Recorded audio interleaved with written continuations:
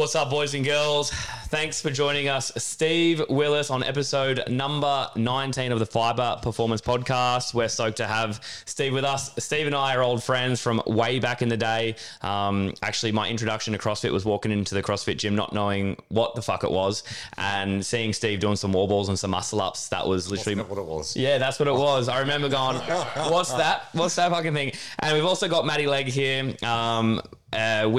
If you guys have been following along with our podcast, we are the founders of PHYBA, and we're going to be just having a good old chinwag about performance, about really anything we can kind of, touch on. But I also want to touch on a bit of old school CrossFit stuff. I want to touch on how you got into that and a little bit of background about you.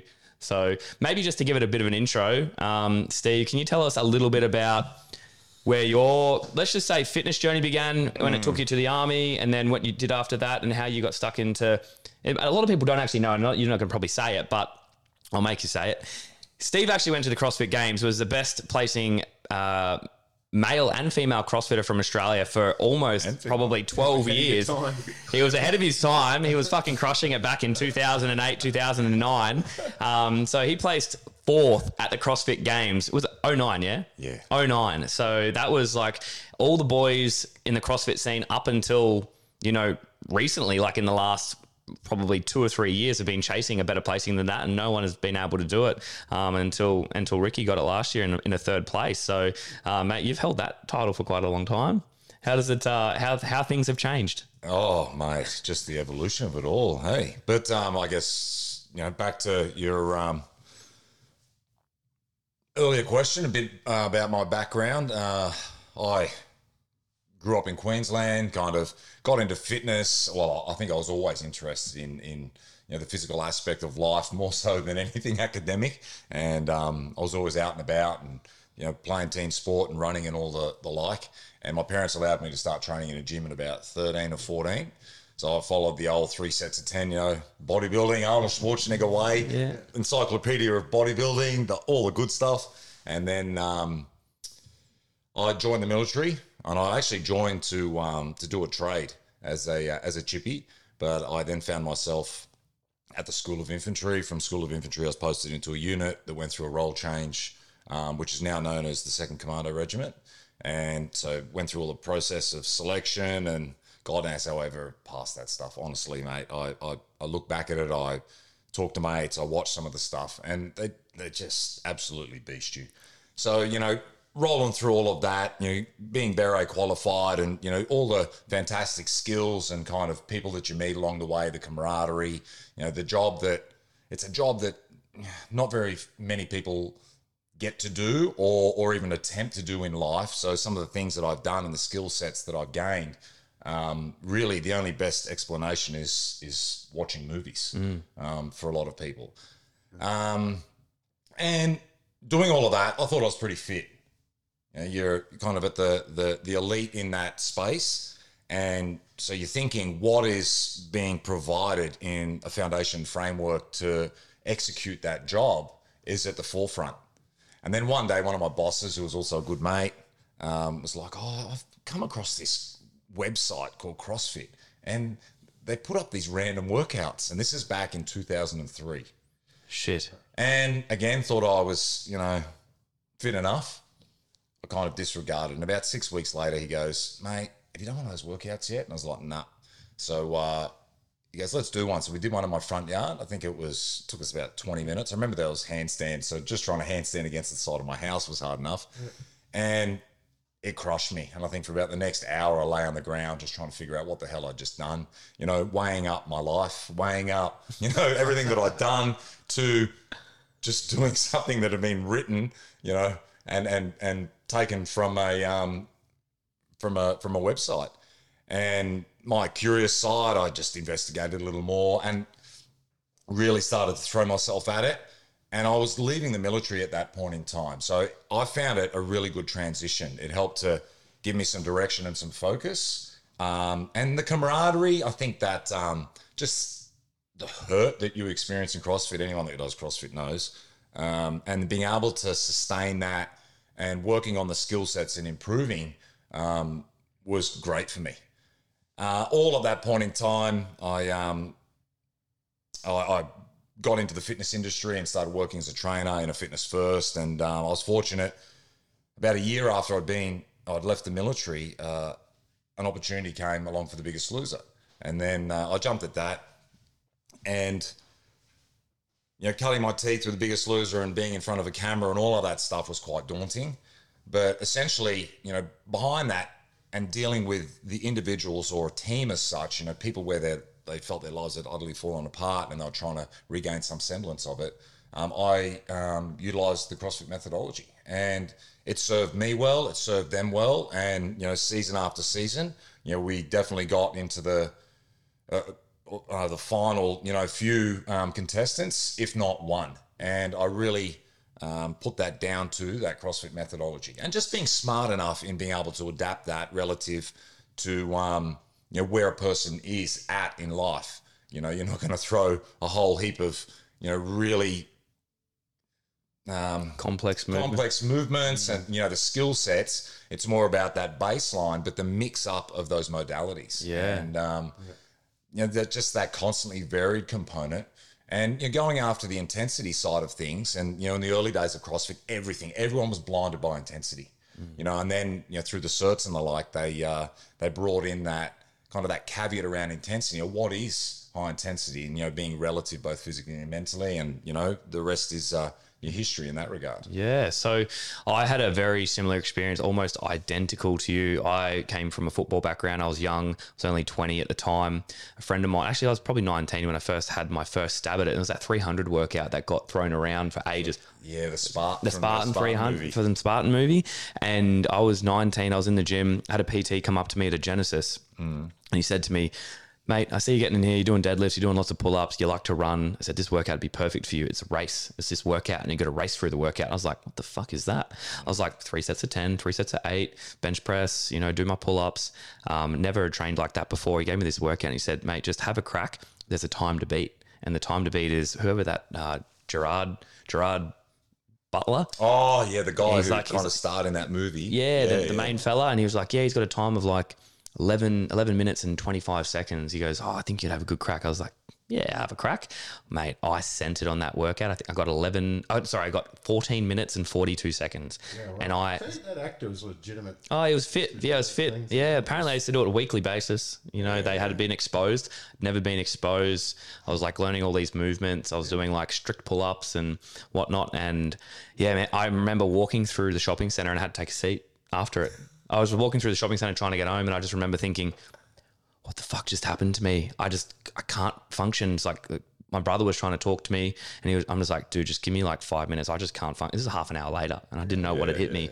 So leading on from finishing up in the forces and then moving into being a trainer, did you see the 2007 CrossFit Games and thought, I want to have a crack at that? And the 2008 CrossFit Games, I want to have a crack at that. And then eventually decided, I'm going to go in. When did you go kind of like more to the point where you're like, you know what, I'm just going to bite the bullet. I'm going to go over to Aromas and have a crack?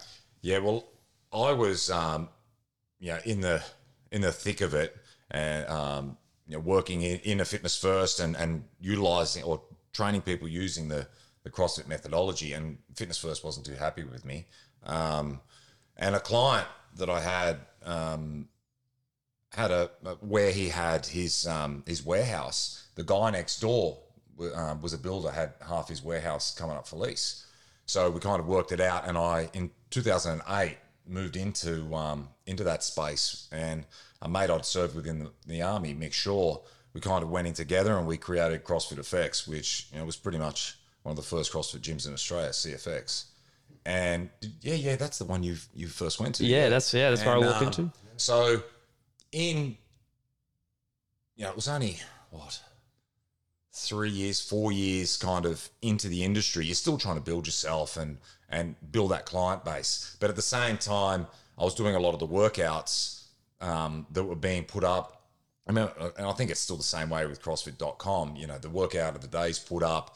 People do it. They put their times and whether they did it as RX and the like. So you're going after that, and then it feeds you. Hey, it feeds you. It feeds you. That's right. But there wasn't the phones and the ability to capture all of that stuff back then. And I think at the original CrossFit in Santa Cruz, which I was fortunate enough to visit in I think it was '07. They would film them, and you had Annie Sakamoto doing them, and Greg Amundsen and things like that.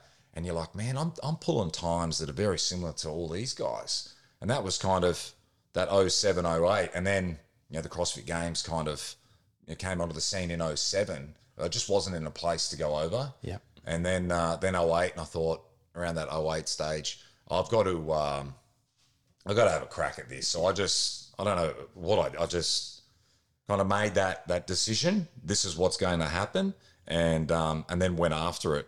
And yeah, through the whole, there was some sectionals, a bit of a regionals, and stuff like that. And I had a mindset back then that I would, I don't know. It was a lot different to what it is nowadays. But you probably got to see it from the outside looking in. For me, I would do anything to beat you.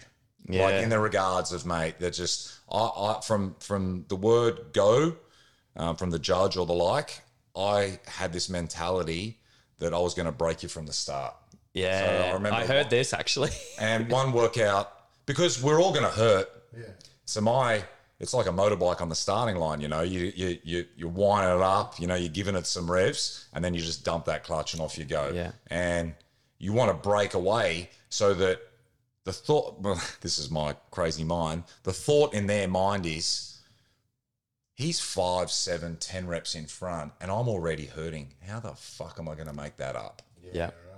I'm done. I'll take second. Thanks. Yeah, and that was just how I went after it. And as anyone that's competed in CrossFit, even in a daily sense, with themselves, the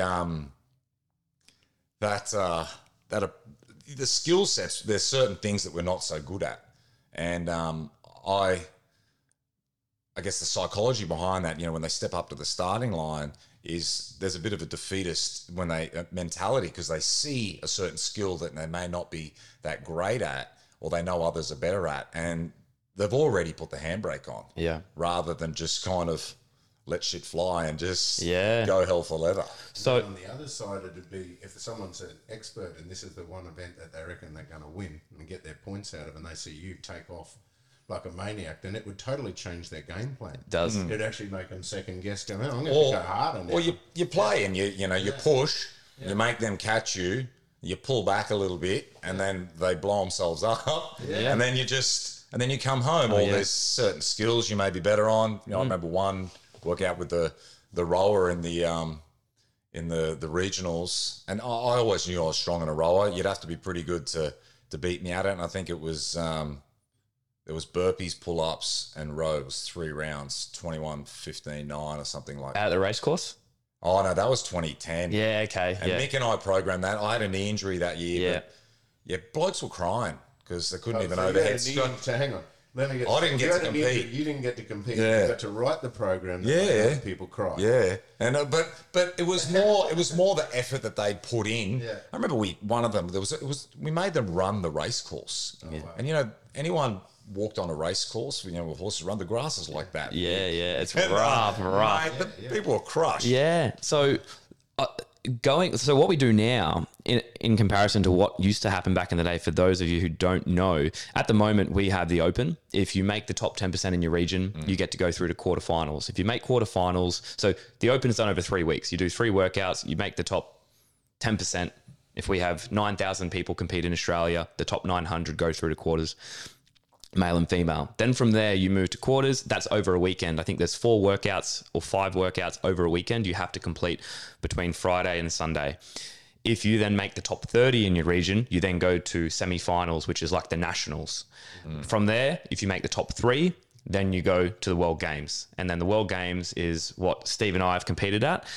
Back then, when you were getting after it, what was the process of qualifying for the CrossFit Games in 2009? So I think there was like sectionals, regionals, and then it was games. Yeah. So for the sectionals, I actually heard so sectionals was done at the gyms, right? And then you did a meet where the gyms got together and had a crack. Yeah. I heard a story that there was a sand dune run. Oh yes. Were you there? No, I wasn't. But I got this from secondhand information. But I heard that you dominated the sand dune run. Well, mate, I always back myself in those type of events, not so much the endurance side, but I always knew I was quite strong in the sand. And, you know, I'm 95 kilos at best. And, you know, there's a lot of guys that I was competing against that were in the 60-something kilos, 70.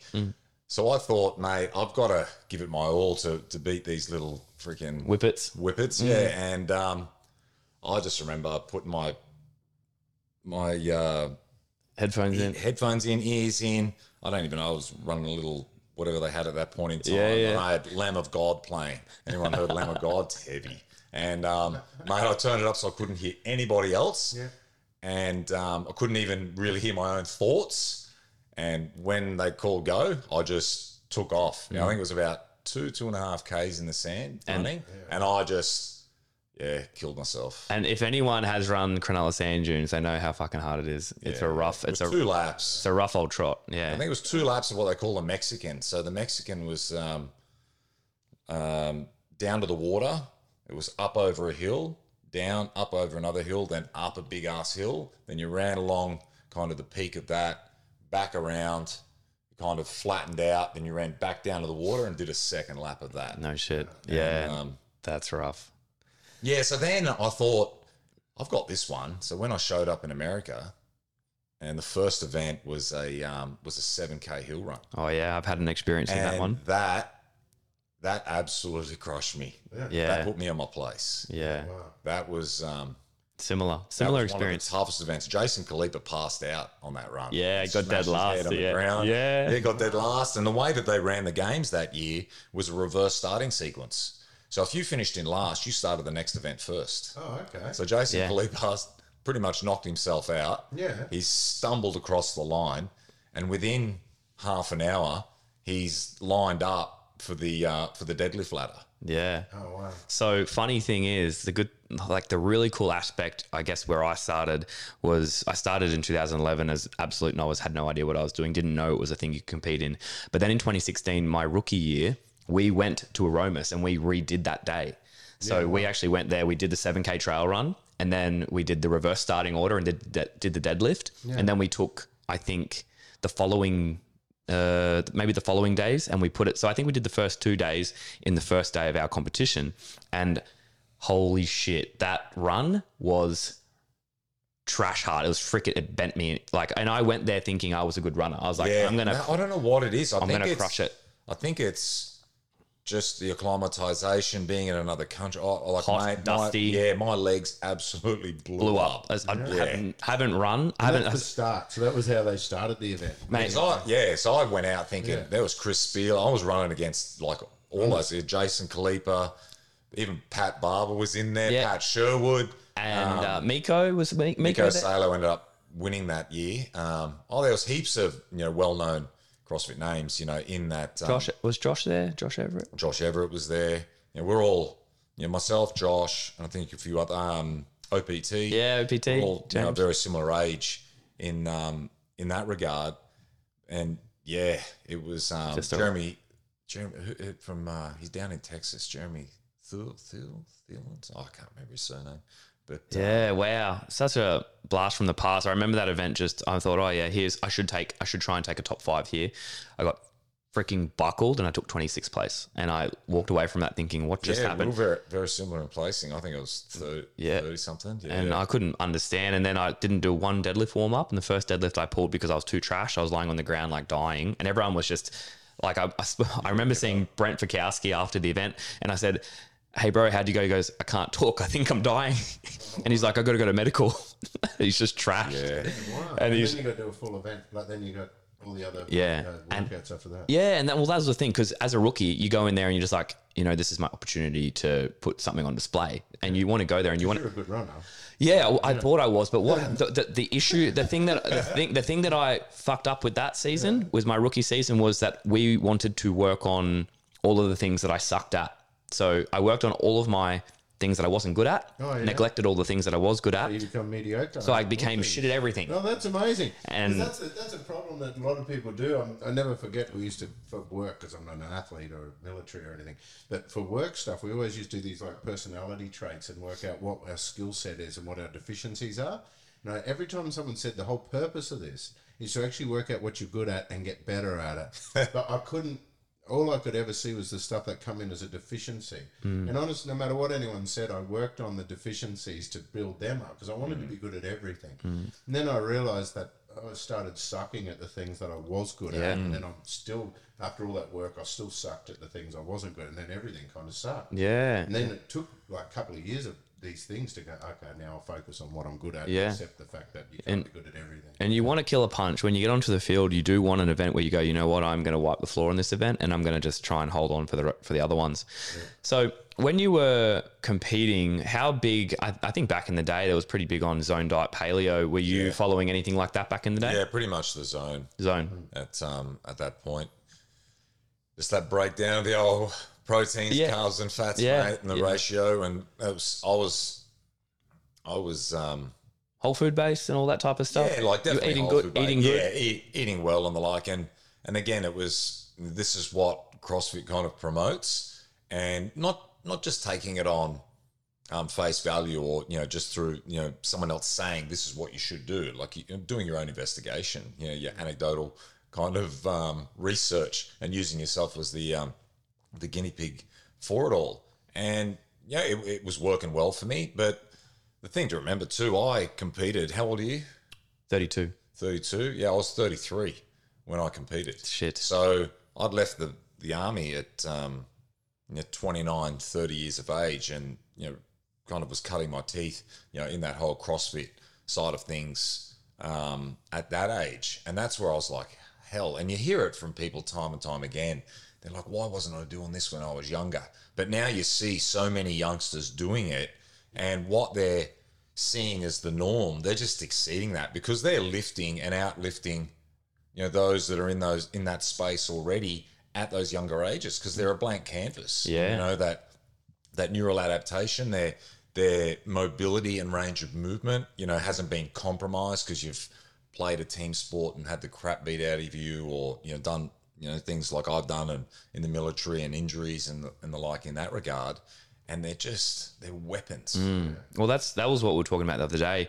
We think that people, so like yourself and like OPT and all the other boys there, they came into it from, 10, 12 years of doing a profession of some type.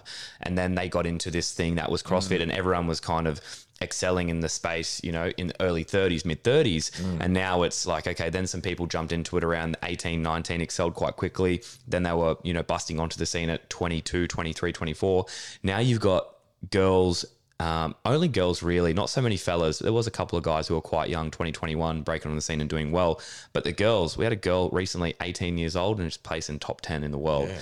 So these boys and girls are coming through only knowing the sport of CrossFit, and they're learning from a young age the basics of gymnastics, weightlifting technique, movement, spatial awareness. Their cardiovascular endurance is insane. And then you're going to find all these. They don't have to unlearn all that stuff. Exactly. All the other stuff to relearn this. Yeah, so there's technique could be more concentrated or something like that. You got to unlearn a lot. Your stiffness. How to get your body under a bar. Yeah, exactly. Yeah, and the other portion. Sounds like I've done it. Yeah. Well, hey, you're on point, mate. Well, mate, isn't it? It's like the t-shirt wearers, mate. You associate. Like, you're a part of it. Yeah, I'm watching. Yeah. Cheerleader. We got to get him doing a class. Should see my cheerleader outfit. Speaking of t-shirt. Oh, mate. The other thing that we thought about as well with this is that we're hoping that the people that do jump into CrossFit and then become very, very good at CrossFit from a young age, and they start, when they're 9, 10 years old, and have a crack and then get good enough to go to the games, they're not missing out on playing. That was the other thing, because they might not get the hand-eye coordination stuff. They might not get the ball passing, the agility work that you may get because it's very box-orientated. Maybe if it does progress, they're outside the gym a little bit more. But I remember when I thought I was late to the party in 2011. I thought I was so late. I was like, far out, I wish I started this in 2007 or 2008. And I, did it when I first had a crack. But looking back, it's kind of early days. But the good thing that I think happened for myself and probably for yourself, and Matty, you played footy too, is that we were exposed to we're exposed to rugby league, we're exposed to swimming in the ocean, we were exposed to athletics, we're exposed to all these different sports. So now I'm hoping the kids that do come through still get some type of exposure, because there's a lot of skills to be gained that you may not specifically get in CrossFit. Yes, we're working the modalities of these fitness elements, but to what degree? You know, when we talk about gymnastics in CrossFit, the gymnastics that we're performing, that's like 4-year-old, 5-year entry level it's stuff. entry level gymnastic. It's nothing like what they're doing at, you know, for the ladies at, you know, 13 years old, when they're kind of at their peak, 13, 14, 15 years old. And for the guys, you know, you're more so peaking around, you know, early 20s and even into your 30s, you know, when we're as strong as we possibly can be. But from there, how have you seen the progression? How have you seen the progression from, say, 2010-ish all the way through to now? And how do you think someone from back then would stack up against the fellas these days? Oh, mate, Like, say, Kalipa 09, or say even like Kalipa 08, you know, Miko 09, chuck him in the field in some workouts. Do you think they still take some of the boys for a run? Or very specific? Do you think it was more specific? I think there's just too many factors to bring into the equation. Like it's, and a lot of it is limiting too, because what we thought was groundbreaking and at the pinnacle of what could be achieved in the, you know, just physiologically, even I think psychologically, the ability to bear and deal with was how could it get much better than this? Yeah. But money, attention, and the more money and attention there is, the more something grows, because you've got all that energy, you know, kind of focusing in, and that's what's happened. And you heard back in the early days, with listening to what you were just saying, how CrossFit first came about was more about the foundation side of things to support sport and you know, first responders and all those other types of things. It was more about, you know, fortifying the essence of what it means to be human and to be able to then perform on top of that. Whereas now it's a sport in and of itself. And, you know, being at CrossFit, you can only do one CrossFit workout a day. The human body can only sustain, you know, that type of effort. And, you know, the programming of 3 on, 1 off. And mate, how many times a day were you trained? Well, peak volume phase, we were doing track session in the morning for 90 minutes. You might be running mile repeats for, and 75 to 90 minutes. And then you'd go straight to the gym. You'd clock a 2-hour session. You might hit, you know, 3 strength pieces, 2 metcons and an accessory piece, come back in the afternoon and repeat that again. Yeah. And, you know, see, that's just the level of professionalism that is brought to it, and the need and necessity to be able to, you know, build those capacities. Whereas, you know, in my day, it was you'd hit the one, you know, kind of metcon a day. You might do a bit of lifting here and there, you know, do a bit of mobility, and because mobility, everyone was like, "What's this shit?" And I remember trying to coach mobility session at CFX, thinking, I was like, these guys first day in this mobility session program, and I've got 2 newbies, and I'm just like, guys, we're gonna do some keg drills. Like they're just like, what the fuck is this? Yeah, I know. And then just, it's just the evolution of it all. And, you know, you've got to be able to outwork to a degree the next. And you know, as we were saying earlier on, there's strengths and weaknesses. And as important as it is to hone in on those weaknesses and kind of plug them, you've got to advance your the things that you're good at too, so that there's that belief, and it just helps with that drive, that level of determination, that will, that want, you know, look, all of those things, you know, and when you need to be assertive, it's there for you. And I think that's what a lot of people in the mainstream miss about, you know, those that are the elite of anything, is the depth and degree they're willing to go to. And not just in an output sense. They'll dial in on everything. As we're all talking about now, sleep, you know, the nutrition side of things, my mobility, my range of movement, my neural facilitation, like how everything is just so integrated and important. And for that, like, so in terms of nutrition for me, for a long time, Matt's been helping me with protocols to try and get the most out of my body in the most natural way possible. So for me, it was like, okay, I want to learn as much as I can. So going to the nth degree in everything, I was like, how can I improve my sleep? Like, okay, it needs to be dark, it needs to be silent, it needs to be cool, it needs to be clean. Okay, that's my sleep. Okay, now let's look at water. Where can I get the best water from? Okay, now nutrition. Matt, tell me the best way to fuel this thing. And so for you, Matt, you've been helping bodybuilders in the past to build more muscle. Then you've also, your first product was a CrossFit product back in the day. Tell us a bit about how you see CrossFitters utilizing energy these days as opposed to a bodybuilder, for instance. The funny thing is that first product that you refer to as a CrossFit product was originally made to treat chronic fatigue syndrome and fibromyalgia in my naturopath clinic. Then I had some mates with racehorses. And then I decided if it works on the chronic fatigue people, it'd be interesting to see what happens with horses and dogs and that sort of stuff. So we started experimenting with it and then started obsessing a lot over acid-based systems and redox, like using lactic acid or working out when it's a waste and who it's a waste in and when it's actually used as a fuel. And then we made those products. And I did some phase through bodybuilders, but that was based on the fact that they were harder to kill and cheaper to replace than the horses. So when I did my experiments, bodybuilders are a great target for that because you can't even make them sick, the stuff that they do. And then it takes all these things and you get some decent data.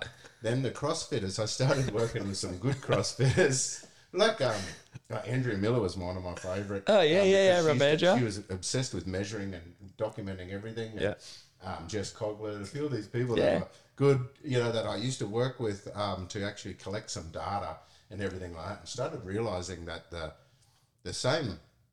what CrossFit was amazing for is that it was that holistic system in the sense that we had to manage anxiety levels, we had to manage a series of events. Like it wasn't that these people compete for an hour or do a half-hour workout. They were can take your medicine here, and then in an hour it'll peak, and then in an hour and a half it's all gone, and we can get that window right because you're going to do another event.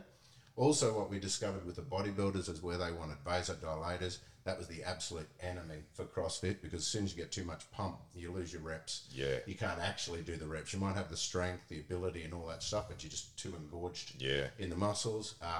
Get off a bike and then try to run when you've done a vasodilator and your whole lower back and legs don't even work.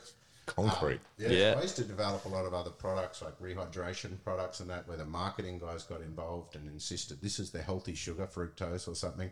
Magnesium's the only healthy electrolyte. Everything else is salt and bad for you. And these people like green apple splatters and diarrhea and all this gut stuff. So over all those experimenting and that sort of stuff, we've ended up where we are now, where we've learnt so much about how to actually make a formula that suits genuine cellular energy that allows people to do WODs over a whole weekend, like just back-to-back events with rest periods and that without having to actually strategize caffeines and electrolytes and sugars within very specific windows where we can just genuinely support someone. And the thing I like about it is it works in with what you guys have all been doing to build up your resilience and basically get positive adaptation from your training. We were talking yesterday about breathing, and we were talking about breathing and that the other day, and see these people doing the cold plunges and all these sort of things. So one of the big features around that is basically stressing yourself, but allowing yourself to be in a position where you'll get that positive adaptation from that. So you'll actually deprive yourself of oxygen is one thing, but if you deprive yourself of oxygen and panic and freak out and all that sort of stuff, then that creates a stress, and that stress could be catabolic and bad. You deprive yourself of oxygen, but then you maintain your composure. You actually let your body know that this is not that stressful for me, that I can actually do this. Then your body will have a positive adaptation where you make more energy warehouses per cell, which then allows you to use the waste that you'd normally be building up where your body's going, I've got to get this acid out of my body. And it actually goes, man, I'm going to utilize this acid because he's not breathing. So I'm going to take some of this acid and drive it back in to the Krebs cycle, use it as a source of energy. It's amazing, hey? Yeah, and our body, you will adapt that ability to do it if you do those things that put yourself into that stressful situation, but you have the nutrition, you have the mental capacity, the nervous system capacity to actually have a positive adaptation, and you do those things, you get better and better from it. Those same things given to someone else without the intention could be labelled as trauma, and they've never been the same. You know what I mean? Yeah. Yeah, you can adapt positively. So I was about to say, with the military, like you have to be, you're in a very stressful, high demand situation, and you got to make precise decisions that at the end of the day might result in yours or somebody else's, you know? And the life I've lived and everything that I've done, a lot of reading and educating myself, but nothing to the degree of like what you've done. You actually do. But just even listening to what you say and that whole piece around breath work and the like and stress, and from my personal experiences and what they teach you in the army and what you're selected on as well, where people think it's very much a physiological space, is actually awareness. Yep.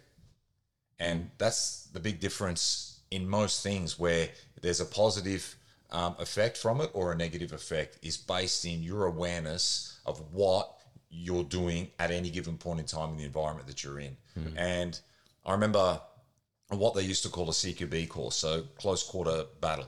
And, you know, in very confined spaces, you know, very precise, you know, shooting and all that type of stuff. So hostage terrorist type situations.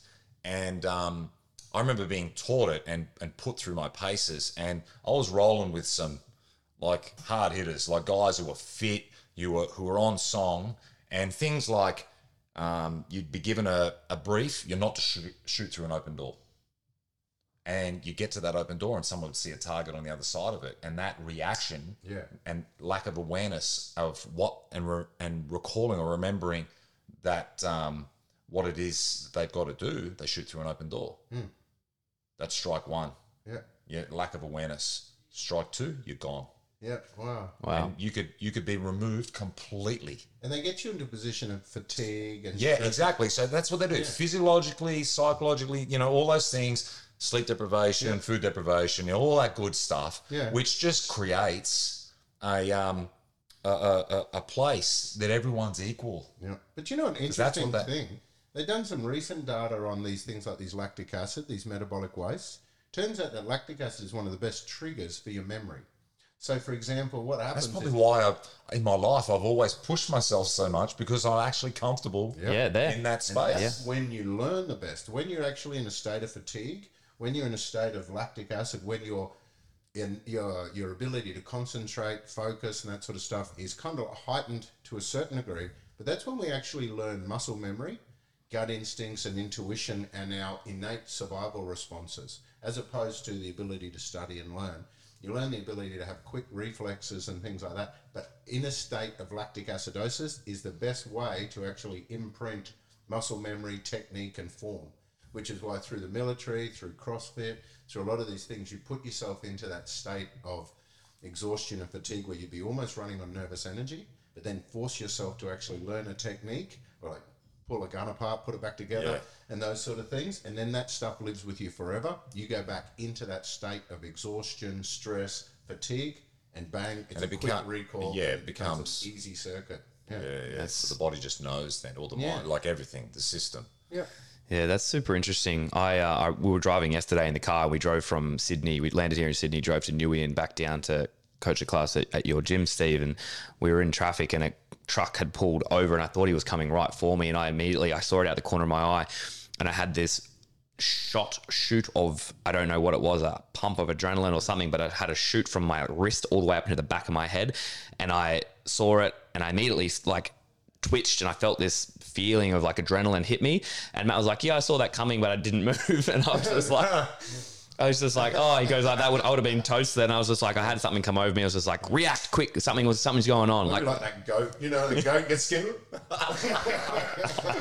And I was like, literally, I went from just having just a plain old conversation to be on like high alert. But I don't know whether I'm just running on adrenaline at the moment because we're so busy. But that's super interesting. So for you now, Steve, now you've kind of you've got a gym, and I've been in the gym game as well for a long time. You've got a gym here in Sydney, and you're coaching people, and you're essentially doing CrossFit, to a degree, and you're teaching people what they want to come in and get out of it. Have you found that the base level of people you were coaching in 2007, 2006, 2007, 2008 has now risen? Or are you still finding that majority of people, or do you think it's just an exposure thing? Majority of people are still coming from a baseline of, you know, not really understanding at the moment spatial awareness, but are picking it up? Or are you finding that the base level of just human capacity has slightly risen since then? Or do you feel like it's still a wide spectrum? Oh, it's definitely still a wide spectrum. I think, you know, even in that space, you know, we're talking 15 years.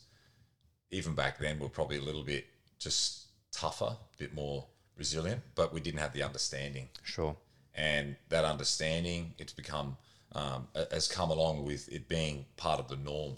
You know, and we were saying it, you know, like outside of sport and the like, it's the new human way of expressing themselves is to go into a gym. It's like a cafe. There's a bloody gym on every corner.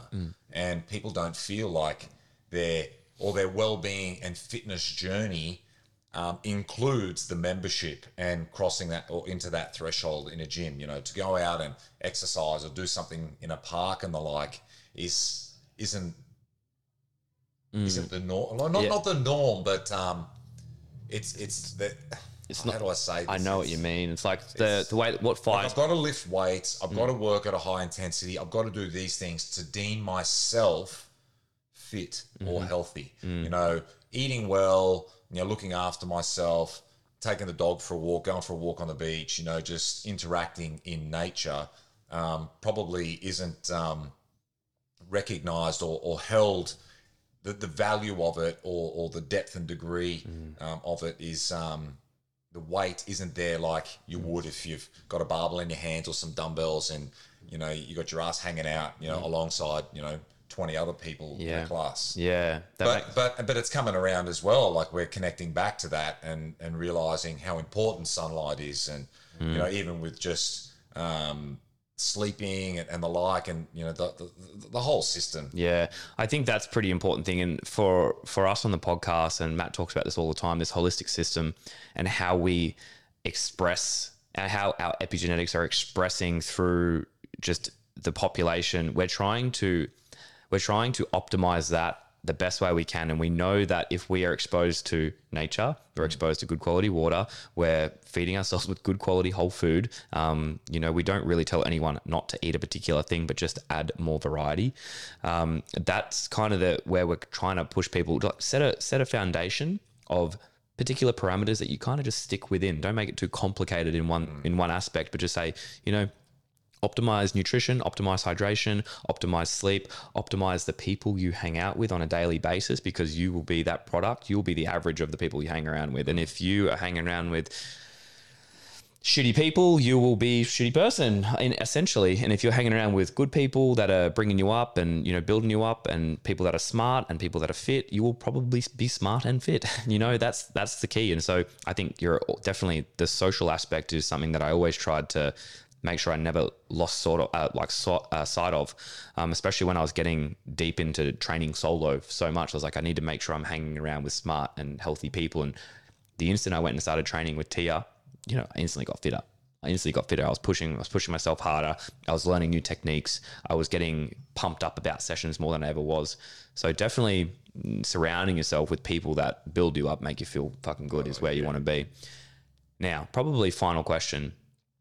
Have you ever had any fire to jump back on the competition floor? Oh, definitely. Time and time again, I find I struggle even watching. And I think that's, you know, the age that I got into it, you know, certain opportunities that came my way and I had to make a choice. And, you know, for me, doing some television stuff with Biggest Loser and the like, I kind of chose that path, you know, over CrossFit, although we still had the gym and I was still, you know, training myself, utilizing that methodology, but I just couldn't put the time in for my own training to be anywhere near competitive. You know, gosh, I'll be 47 now. So like I think if I knuckle down and I put the time aside to do it, I could definitely be relatively competitive in the age group that I'd be in. But, you know, there's a few things I need to sort out, and it's life, it's responsibilities. it used to be the be all and end all for me. Yeah. Like I was so dedicated and committed and psycho about it.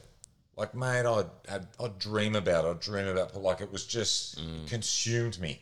But I've also got kids, there's business, there's partner, there's so many other things, you know, plates spinning that need attention and time that, not, Your priorities. not right. Yeah, priorities, not right at this minute. But, yeah, every time, you know, I went down to where was it, that one, the Down Under? Down Under. Down Under, yeah. Yeah, no, you get the bug. Yeah, you just you far see out, I want to be out there. I don't want to be sitting in the damn bleachers watching people. Like, I want to be out there hurting with them. Yeah. You know? Well, I'll put this to you. Oh, here we go. I'll put this to you. Would you consider doing a local partner comp with me in the next 6 months? 12 months? Like a extensive 6 months. 18 months. Yeah, all right. But You can set up protocols. You set up protocols? Yeah, we'll set protocol. I know I need, and that's something that and that's, you know, just listening today is, you know, that understanding. And you asked me the question before, nutrition, like, you know, early days, not for myself, not really knowing too much about it, and, you know, the things that you're taught, you know, CrossFit kind of promoting the those zone principles, but it's so far, you know, down the rabbit hole on all of that stuff and our understanding nowadays. And it's not something that I've like tuned in on. And it's been a bit more, you know, the umbrella around it all for, for myself, but also the people that come into our gym. And, you know, some people need a little bit more specificity and help in those areas than others. Others can kind of take what it is that you present them and you say to them and you know, run with that. But I think at the end of the day, it's the ability to just, all right, this needs attention and I'm going to afford this much attention to it and go after it. But also be consistent and patient. That's it. I can't agree with that more. And patient. Everyone wants it yesterday. Yeah. And then when it doesn't happen, it doesn't work. Yeah. All right. And what more can you do? And I've realised now that I'm older too, you just got to let them. You just got to let it go. I agree. You just got to focus on those that are, and yourself that, you know, that are willing to do the work, and just let the others pass by. Yeah, because you can't save everybody. No, well, we say that all the time. If you do the basics extremely well, yes, the 1%ers do count at the end of the day. If you want to nudge that 1 or 2% better, 3% better, but if you're the most consistent worker in the room and you're doing the basics freaking well, you'll probably be elite in whatever category or profession you want to be good in. But just be the best fucking person at consistency every day. And that's what holistic. Everything's holistic because. I mean, everything's holistic, whether you believe it or not. Because some people will come out and say, "Oh, this product is gonna, this one supplement or this one herb is gonna make you elite. You know, it's gonna be able to achieve all these things." But then when they come back and say it doesn't work, then they go, "Oh, yeah, but how are you sleeping and what are you eating?" You know, first they didn't want to be. So you're either holistic up the front or you're using it as an excuse for a lack of result at the end. So if you want holistic, if you want results, you need to have that whole holistic campaign, which is where you need that commitment and dedication to your lifestyle, but you also handy to work with people that actually can guide you through the process and let you know when it's a good thing or a bad thing and teach you how to stress your body but become positively adapted rather than stress your body and then break. And that's I think we've become the two things that I reiterate all the time for myself and to clients or those that are willing to listen is don't always be waiting for direction. Recognize how much we sit around waiting for direction. People get on social media to find direction, to read the quote of the day. Like, mate, your Instagram should be your life. You should be living what you know, like what you're, you know, in that regard. Like, I don't need to be on social media and do all that to get my sense of fulfillment and my joy and my happiness. Like, bring that into your everyday. And the other one is allow your awareness to be your guide to intensity. What do you mean by that? Because people, we're so, especially the Western culture, we're so driven by output that we believe that anything beneficial can only be found in output. Yeah, right. Yeah, because you need and we're talking, like sleeping, like yoga, like your breathing techniques, like knowing that you need to just put the leash on the dog and take the damn thing for a walk and that's all you need to do. Yeah, I remember. You know what I mean? Like spend some time with your when you either kids survive or thrive. Yeah, like, you don't need to work be with that. beating the crap out of yourself all the time. But yet people are either going hell for leather or doing nothing. Yeah. Well, I remember you actually saying that to me in 2011. I remember we were talking maybe a couple of months after I started, and you said to me, I was training and I was doing some extras after class, and I would do midday class because I used to work at the airport in the morning. I'd come and do midday class, and I'd come back in the afternoon if I wasn't playing footy or training for football. And I remember I was coming in every day, like multiple times a day. And you're just like, when, you're still progressing, taking a day where you just come in and stretch for half an hour, 40 minutes and do some mobility. And I was just like, really? And I remember doing it a couple of times thinking, I feel fucking great the next day. Yeah. And I thought to myself, shit, okay, maybe I'm, pulling that, overloading my bucket a bit, and I could, do some more holistic approaches or things that are building the whole circle rather than just, output, Yeah. and then doing some things to intensify the output, but actually doing something passive. But yeah, I had a podcast years ago with a group that had an online app, personal training app, diet and exercise. They had, I think it was 100,000 or 200,000 people completed data into this app every day for a 12-month period. They shared some of that data with me. And that was fascinating because one of the most things that blew my mind was the best results through those hundreds of thousands of people came from the people that had a 40 to 70% compliance. The actual group that was 80 to 100 or 90 to 100% compliance was, they were kind of had some elite stuff. But they found that the group that was 80 to 100% compliant also was the group that was 0 to 20% compliant. As you were saying, that they go 100% crazy and then they do nothing. But they found the people that were like even 40% compliant got the best results compared to someone that was like... Because they were consistently at 40%. Consistently. And some of those were like chew slower today. And other things like they had kettlebells around the house or a chin-up bar in the house. And if you couldn't do the chin-up bars, hang off it. If you see a kettlebell, just pick it up and move it to another part of the house. Chew slower. Like the very basic things that you could do on every day. If you didn't feel like doing anything, you just do something. Those people got the best results. And that's like back to my military days and just rolling with people. And people they walk around like just with this kind of chilled nature and they're just doing. Yeah. And then when they need to turn it on, damn, they can turn it on.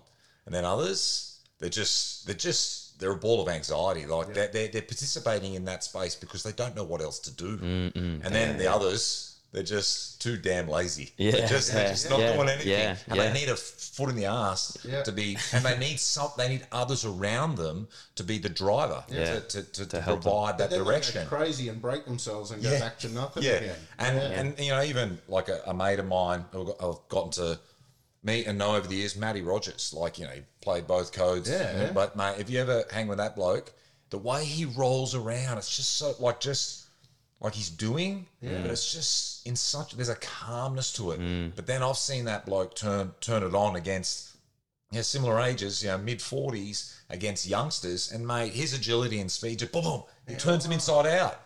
It's awesome. My favourite here. His nickname's the Rat. It's just that's killer. That's killer.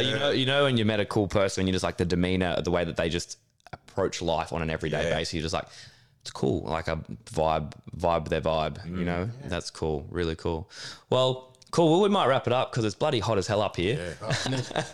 But so if anyone wants to come do a session at your gym, what's the gym called?